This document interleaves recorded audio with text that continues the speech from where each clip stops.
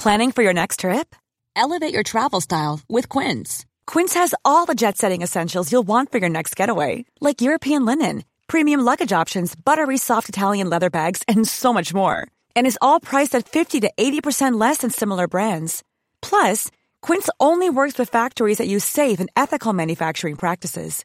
Pack your bags with high-quality essentials you'll be wearing for vacations to come with Quince. Go to quince.com/pack for free shipping and 365-day returns.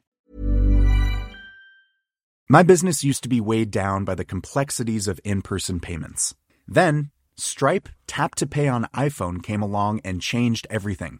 With Stripe, I streamlined my payment process effortlessly. No more juggling different methods. Just a simple tap on my iPhone and transactions are complete. What's truly remarkable is how Stripe caters to all my customers' preferences. Whether they're using cards, Apple Pay, or other digital wallets, Stripe ensures a smooth checkout experience every time. Setting up Stripe was a breeze, taking just minutes to get up and running. From local markets to global retailers, Stripe helped me expand my reach and grow my business with ease. To learn how Tap to Pay on iPhone and Stripe can help grow your revenue and reach, visit stripe.com/tapiphone. Simon Keating has supported independent tech news directly for just about a day. Why not be like Simon? Become a DTNS member at patreon.com/DTNS. This is the Daily Tech News for Monday, April 22nd, 2019 in Los Angeles. I'm Tom Merritt. And from Studio Feline, I'm Sarah Lane. And I'm the show's producer, Roger Chang. We have got an interview about upcycling with Daniel Davis from the Tinkernut channel. What to do with your old gear that you've got lying around. But let's start with a few tech things you should know.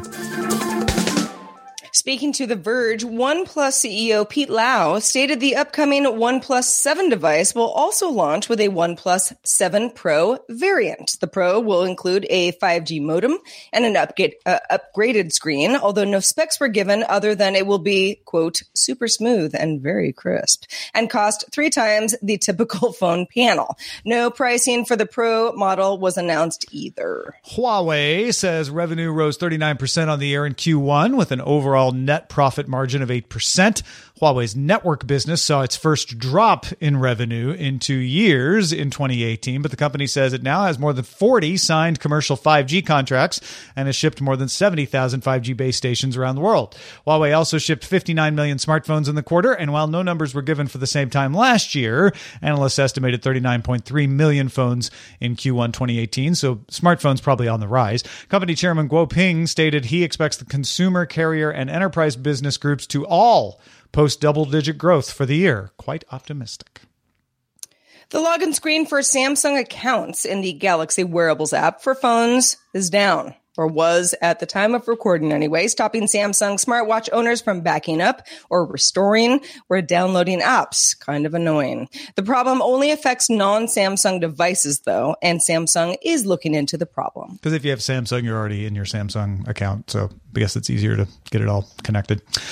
Speaking of Samsung, Samsung said Monday it's going to delay the public launch of the Samsung Galaxy Fold. What a surprise. We've been talking about how several reviewers reported problems with the Fold. Samsung will delay in order, quote, to fully evaluate this feedback and run further internal tests. A new release date will be announced in the coming weeks, and a spokesperson for Samsung told Reuters initial findings from the inspection of reported issues on the display, that would be like what The Verge and CNBC were telling them, showed that they could be associated with impact on the top and bottom exposed areas of the hinge. There was also an instance where substances found inside the device affected the display performance. So if I had to guess, they're probably saying the CNBC one with the flickering had to do with a drop, and the Verge one where it was just a weird bulge in the middle probably had to do with stuff getting inside the device somehow. Samsung also postponed Galaxy Fold media events in Shanghai and Hong Kong that were supposed to happen this week, and the U.S. launch was supposed to happen at the end of this week on April 26th. Well, we're not going to get that now. Yeah, not surprising, especially because the big splashy launch was supposed to happen at the end of this week after the very critical media coverage. I can't imagine that Samsung had any other choice than to just say, hey, let's hit pause and, figure this out, because if there are issues with it, then you're going to have issues with people buying it, and people are going to be upset, and it's going to be disastrous for the company. Yeah, I mean, let's settle down for a moment, pull back, everyone out there, and think about this. If the only problem were the issues where folks were pulling the screen protector off, Samsung fixes that easily. They're like, you know what, we're going to give better wording on this, or any wording at all on this, to consumers when they buy this. I think they could have weathered that storm pretty easily.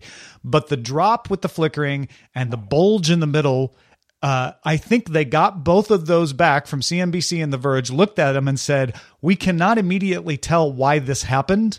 And until we can say why it happened and possibly fix it, we should hold off on selling these. I don't think it means they're going to pull the product line. I think it means they need more time to figure out, like, how did stuff get in there on this hinge? Well, I mean, we have been talking for 6 months ad nauseum about, like, how will foldable devices work, and what are they going to, how are they going to make our lives better, and what are the first device is going to be, and what's going to be the big breakout device. All of those questions have yet to be answered. The fact that this device was problematic for a variety of reasons is just not surprising. I mean, sure, you expect something to be perfect out of the gate, but again, we're blazing new trails as far as a form factor. Yeah, and not shocking. Yeah, it really isn't. Sanyam Jain, a security researcher and a member of the GDI Foundation, informed TechCrunch that an Android app called Wi-Fi Finder from a developer called Profusion has exposed the passwords for more than 2 million networks. The app let users upload Wi-Fi passwords to a database to use themselves or share with others. The database was not properly protected, meaning that anybody could access and download all of its contents. Yikes. TechCrunch spent 2 weeks trying to contact the Chinese developer and eventually did contact the host of the database, DigitalOcean is the name of the host, which has since taken it down. The database contained SSID, geolocation, and password information. Yeah, this is just not good. I mean, first of all, I don't like this app because it allows people that I give my password to on my Wi-Fi network to share it with others without getting my permission first, which means, I don't know, maybe I shouldn't share my Wi-Fi password with anybody. But yeah, it's just not a good thing, and a worse breach. Sony has launched its ride-hailing service in partnership with 5 licensed taxi companies in Tokyo called S-Ride. It probably stands for Sony Ride, S-Ride, get it. Sony claims it can match supply and demand well, supports QR scans and cashless credit cards for payments, and it will enter a market where Japan Taxi already operates with the taxi industry in partnership with Toyota. So it's Sony going up against Toyota here. Line, Didi Chuxing, and Uber are also working on their own taxi partnerships. It is against the law to use civilian cars for taxi service in Japan. So if you want to do ride-hailing in Japan, you have to work in partnership with a taxi company of some sort at least. And that is something that I didn't realize until this story. I did not realize that as a civilian who has a car in the country of Japan, you can't just be like, all right, I'll ride for Uber or Lyft or any of the, or S-Ride or any of the other options available in the country. It's interesting how, depending on where you are, the companies have to make arrangements. Make adaptations, yeah. Yeah, adaptations. Yeah, that's a good way to put it. And I'm very excited about this. It's first of all, for 2 reasons. One, when I went to Tokyo, it was sort of annoying not to be able to get an Uber, right? It wasn't perfectly annoying because Tokyo has a really good taxi service. You can kind of get them anywhere. But the nice thing about an app was I could put in the address and not have to write it down or try to get a translation or whatever. And so that will be nice to be able to do with something like S-Ride or Japan Taxi or whatever. I'm glad these sort of services have started to take off there. Absolutely. The last time that I was in Japan the only time was in 2010. So there was no Uber. And I did a lot of, at least in Tokyo and Osaka and some of the major metropolitan areas, a lot of subway travel, which is great. Yeah. Which is great. And that still exists and is perfectly fine. But you can kind of say the same thing about New York City. There's or Paris or London or, any major city. There's a difference between being above ground and being kind of, especially as a tourist, being able to kind of see stuff and, being underground and navigating things the way that a local person would. So it's, it's cool that we got more options here. Yeah. And again, it's not like they didn't have taxis before. And they were, like I said, pretty prevalent. But this just makes it a little more convenient. And I said there were two things. The second thing is I'm interested in the sort of controlled experiment we have going on now where we know what it's like without ride-hailing apps. We know what it's like with ride-hailing apps. What is it like with ride-hailing apps that can only be used with taxis? I think that'll be interesting to see how this works out. Also interesting, Zillow announced 3D Home, an iOS app to capture and share 3D tours of properties for sale. We're talking about home properties. The Capture app works with the iPhone camera or compatible 360-degree camera, like a Ricoh Theta Z1, for example, uses motion detection to guide users when to take pictures and, how to move around and all that stuff. Computer vision models adjust exposure levels and then stitch together multiple rooms into an entire home tour. The whole thing is supposed to take about 20 minutes if you're doing it. Zillow users can also edit the final product, share privately, or add to a public home listing. And the service has been in pilot for about over a year, now rolling out to the US and Canada publicly. I'm going to steal your line from when we were talking in the pre-show, prepping for this. You used to get either a video walkthrough or some like 360 pictures of each room, right? Right. Yeah. And so I love that this expands on that and says, you know what, let's use some machine learning to give you a really nice walkthrough that you can go through it at your own pace and have that 360-degree view in a way that looks better than the huge fisheye lens that makes the bathroom looks like, it's 3,000 feet long from one direction. Yeah, like I'm a renter. I've never owned anything, but I do troll Zillow very often, because I like to, think about like, if I was rich, what would I buy? And this sort of thing, if I was really seriously in the market, is super helpful. As you mentioned, Tom, there was a trend that happened with, a lot of folks that were like, I don't know, property managers on Craigslist a few years ago, where it was like somebody would just be like with an iPhone kind of walking through and being like, and here's the kitchen and here's and look at this nice, beautiful light filled living room and all that stuff. And it's like, that's actually really helpful. It's better than, these sort of like staged photos where you don't always get a sense of where you are and how big things are and that sort of thing. But it was, it left a little to be desired. So this is the next logical step. Yeah. And it takes some buzzwords, AI, 360-degree video, and uses them in the way that is sensible and practical based on what they can actually do right now. I mean, this is pretty dead simple. I'm not saying that somebody couldn't screw it up, but it tells you like, okay, take your picture now. We've mapped the room we see you trying to get. Take your picture now. That'll help us stitch this together. And then the machine learning is good enough to know how to stitch it together. I'm sure there'll be quirks and weird things on some of these here and there, but overall, this seems like a really sensible use of technology to make something better. So we don't get enough of those. Yeah, totally. And the technology has existed. I mean, similar technology has existed for anybody who works in interior design or needing to figure out like the dimensions of a room. But for the most part, the end user is like, well, if I don't work in that, arena, then I don't use these tools. This is actually something that's going to benefit a lot of other people.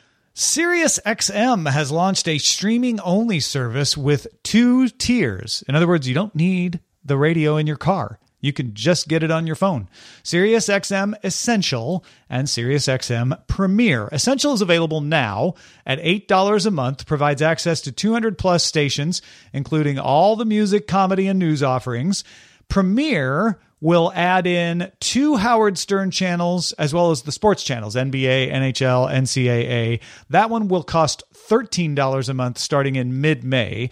The services can be played on your smartphones. They can also be played on smart speakers, game consoles, and streaming video devices. This, compared to the in-car plans that cost $16 to $30, But then all of these plans can be obtained for special limited discounts. So you may say, well, wait a minute, I saw it cheaper than $16. Well, even this new streaming only plan is available at a discount for $1 for 3 months. SiriusXM famously does the cable thing where they make it kind of impossible to tell how much it's really going to cost you after the trial period is over. Yeah. But this is nice if you're like, hey, I don't have a SiriusXM radio in my car, but those channels sound interesting. Those radio stations that Sarah's talking about sometimes sound interesting to me. Well, now you could get it on your phone and even use your phone in your car and have SiriusXM in your car. Yeah, I'm not a Howard Stern listener, but there are the Howard Stern faithfuls out there, and you know who you are. But I do love SiriusXM radio. I do. I don't listen to all the channels. There are like 470s channels, meaning 1970s that I just like have never listened to. But it's good stuff. It's good stuff. Hip Hop Nation, shout out to you. But I also, and we've talked about this on a previous episode, where I talked about it like, yeah, in my car. And you're like, well, but you can listen to it outside of your car. And that's very true. And I think that's a big push that Sirius is obviously going for is, okay, well, maybe you don't have a car or you don't drive or you don't care about, the car situation, but we want to offer a lot of convenient options for people who are just used to subscribing to podcasts and listening to, Spotify and that sort of thing. So the number breakdowns, they seem, I don't know, pretty fair to me.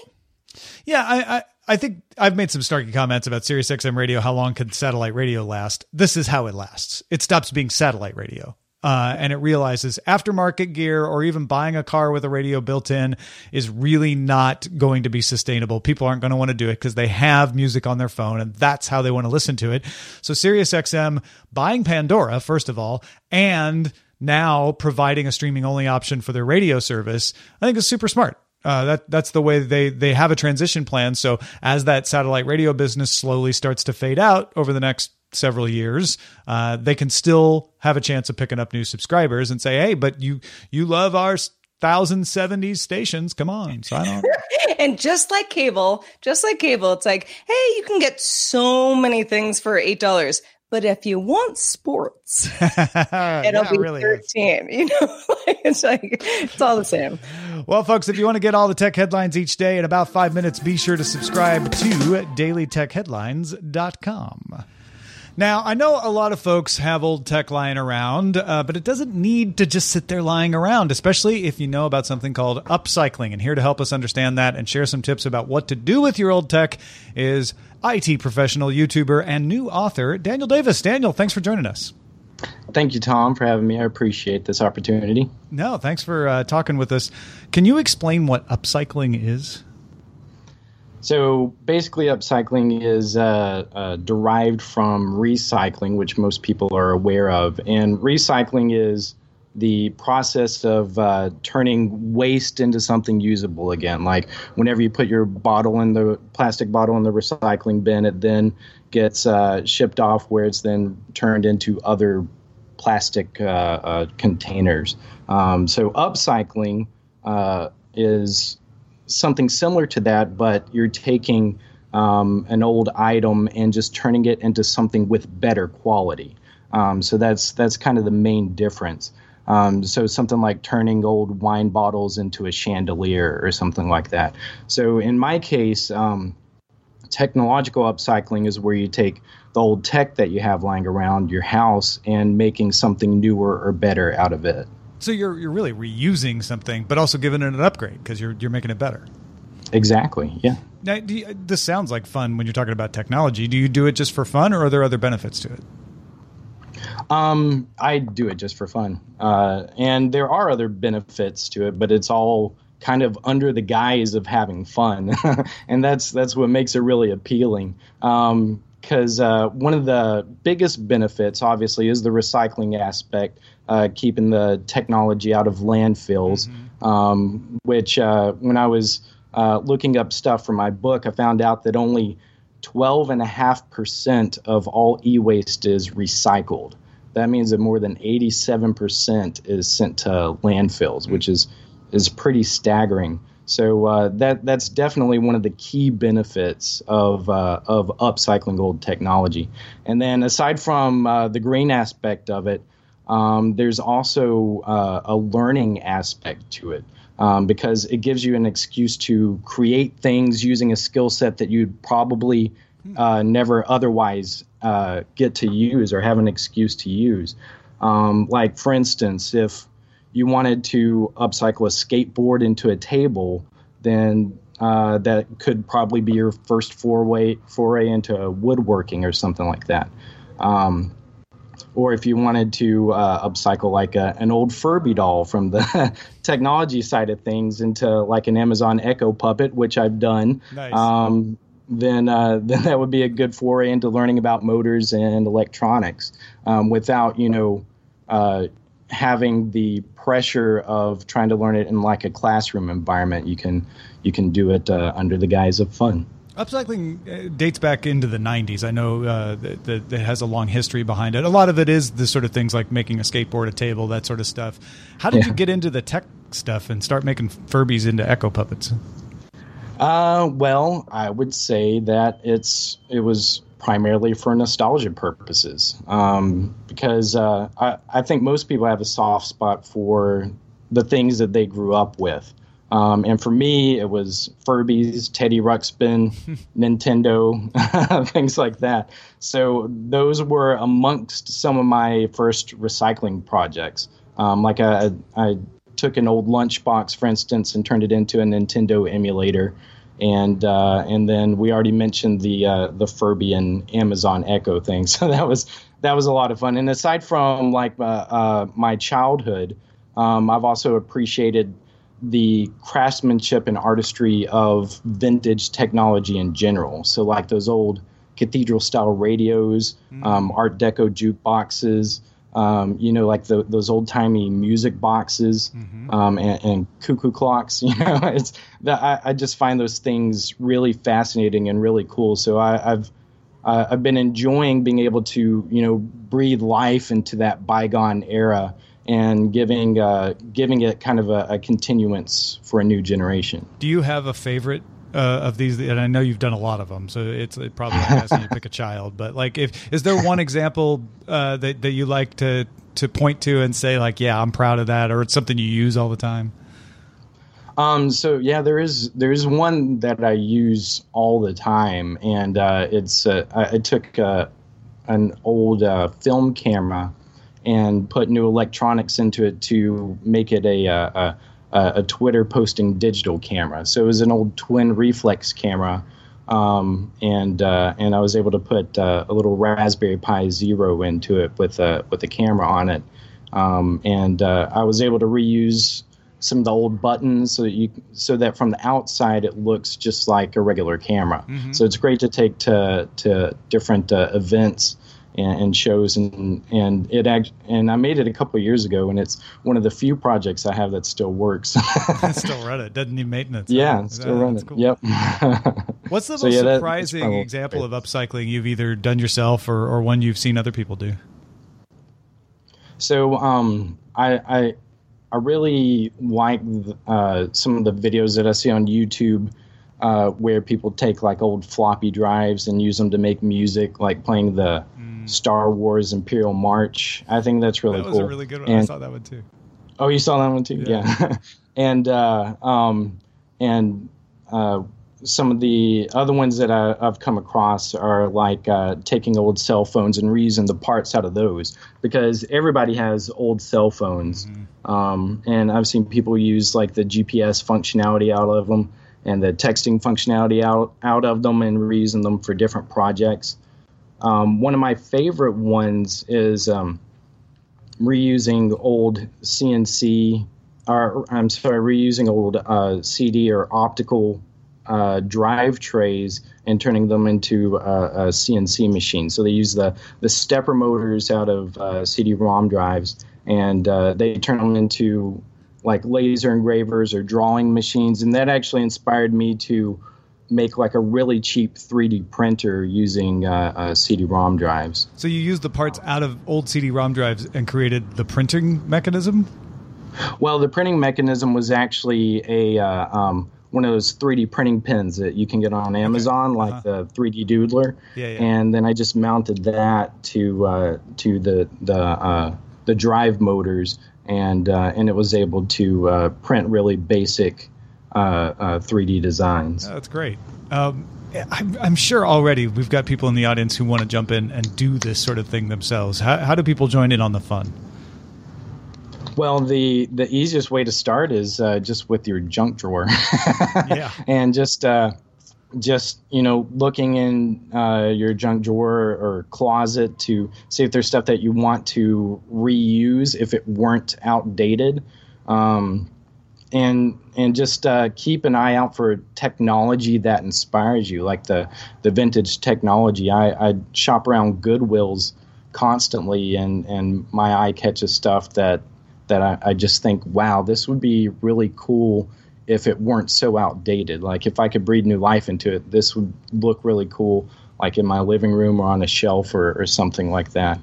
And also probably one of the biggest things that has changed my life in the upcycling realm of things is Raspberry Pis and Arduinos. Those are fantastic tools for beginners to learn how to control electronics, and they are phenomenal for resurrecting old technology, like making radios and arcade machines and all sorts of stuff out of them. So your thrift stores, your junk drawers, get yourself a Raspberry Pi, get yourself an Arduino, and then I know you've got a YouTube channel and a book that kind of give people some ideas for projects they might want to jump into. Yeah. My YouTube channel is youtube.com/tinkernut. I've got 100 plus videos. Some of them, most of them are upcycling. Some of them are just general tech videos. And my new book is called Upcycled Technology, available on Amazon. And it has some of my most popular projects just kind of laid out in step form in that book. Yeah, so go check that out. Just search for Upcycled Technology, clever projects you can do with your discarded tech, by Daniel Davis. Thank you so much for joining us, Daniel. Thank you, Tom. I appreciate the opportunity. And thanks to everybody who participates in our subreddit. You can submit stories and vote on others at dailytechnewsshow.reddit.com. If you hang out on Facebook, we've got a group, facebook.com/groups/dailytechnewsshow. All right, let's check in with Chris Christensen, back with a handy ride-hailing tip for your next Vegas trip. This is Chris Christensen from Amateur Traveler with another Tech in Travel Minute. I, too, will be in Las Vegas this week on a press trip, and I'm staying at the Treasure Island, and I noticed that they were recommending that the best way to figure out how much it would cost to get from the airport is the Ride Guru app. And so I wanted to bring that up. Ride Guru lets you compare the different ride-hailing services and estimated cost versus taxi versus other options. It isn't the final word on how much it will cost to get someplace because it does leave out some things like local buses or in this case also airport shuttles, which come out to cheaper. But it is a good place to start. That's Ride Guru. And this is Chris Christensen from Amateur Traveler. Oh, very, very handy. Thank you, Chris. I'll be actually heading to Vegas for the morning stream. It's that time of the year. Your vacation is coming up. You can already hear the beach waves, feel the warm breeze, relax, and think about work. You really, really want it all to work out while you're away. Monday.com gives you and the team that peace of mind. When all work is on one platform and everyone's in sync, things just flow. Wherever you are, tap the banner to go to Monday.com.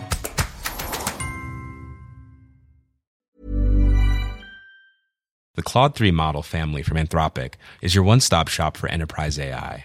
With models at every point on the price-performance curve, you no longer have to make trade-offs between intelligence, speed, and cost. Claude 3 Opus sets new industry benchmarks for intelligence, Sonnet strikes the perfect balance between skills and speed, and Haiku is the fastest and lowest cost model in the market, perfectly designed for high-volume, high-speed use cases. Join the thousands of enterprises who trust Anthropic to keep them at the frontier. Visit anthropic.com/Claude today. My business used to be weighed down by the complexities of in-person payments. Then, Stripe Tap to Pay on iPhone came along and changed everything. With Stripe, I streamlined my payment process effortlessly. No more juggling different methods. Just a simple tap on my iPhone and transactions are complete. What's truly remarkable is how Stripe caters to all my customers' preferences. Whether they're using cards, Apple Pay, or other digital wallets, Stripe ensures a smooth checkout experience every time. Setting up Stripe was a breeze, taking just minutes to get up and running. From local markets to global retailers, Stripe helped me expand my reach and grow my business with ease. To learn how Tap to Pay on iPhone and Stripe can help grow your revenue and reach, visit stripe.com/tapiphone. Viva TMS Vegas this weekend. So maybe I'll try that out. Let's check out the mailbag, Sarah. Let's do it. Brian said he wanted to weigh in on our smart speaker discussion that was recently, and he has kind of an interesting experience. Brian says, I have an Echo Dot, and I mainly use it to listen to music via a connected Bluetooth speaker while cooking. After a few false activations, I wasn't actually saying the wake word, but the speaker was waking up and listening. My wife said it creeped her out. So I bought a remote-controlled outlet, and I just leave the Echo Dot off most of the time until I want to use it for a specific purpose. Then I use the wireless remote to turn on the outlet it's plugged into, and then off again when it's done. Very, very clever workaround. It is, yeah. You know, what I would do is I would take that smart plug and then I would add that to a voice speaker so that I could... wait, no, I guess that wouldn't work. Yeah, no, no, that's what Brian wants to avoid. Inception. Or Brian's wife, anyway. Once again, thank you to Daniel Davis for joining us today to talk about upcycling. Don't forget to check out his work at tinkernut.com. And thanks to everybody in the audience who is becoming a member of patreon.com/DTNS or staying a member. We are getting closer to having that one more patron than last month, where you get all kinds of cool stuff in your life, is patreon.com/DTNS. So go check it out. Our email address is feedback@dailytechnewsshow.com, and keep that feedback coming. We'd love to hear from you. We're also live. If you can join us live, we're live Monday through Friday at 4:30 p.m. Eastern, 2030 UTC, and you can find out more and tell a friend at dailytechnewsshow.com/live. Back tomorrow with Patrick Beja. Talk to you then. This show is part of the Frog Pants Network. Get more at frogpants.com. Hopes you have enjoyed this program. Hi, this is Janice Torres from Yo Quiero Dinero. If you own or operate a business, whether it's a local operation or a global corporation, partnering with Bank of America could be your smartest move. By teaming with Bank of America, you'll enjoy exclusive digital tools, award-winning insights, and business solutions so powerful you'll make every move matter. Position your business to capitalize on opportunity in a moment's notice. Visit bankofamerica.com/banking for business to learn more. What would you like the power to do? Bank of America N.A. Copyright 2024. Ever catch yourself eating the same flavorless dinner 3 days in a row? Dreaming of something better? Well, HelloFresh is your guilt-free dream come true, baby. It's me, Keke Palmer. Let's wake up those taste buds with hot, juicy pecan-crusted chicken or garlic butter shrimp scampi. Hello Fresh. Stop dreaming of all the delicious possibilities and dig in at HelloFresh.com. Let's get this dinner party started.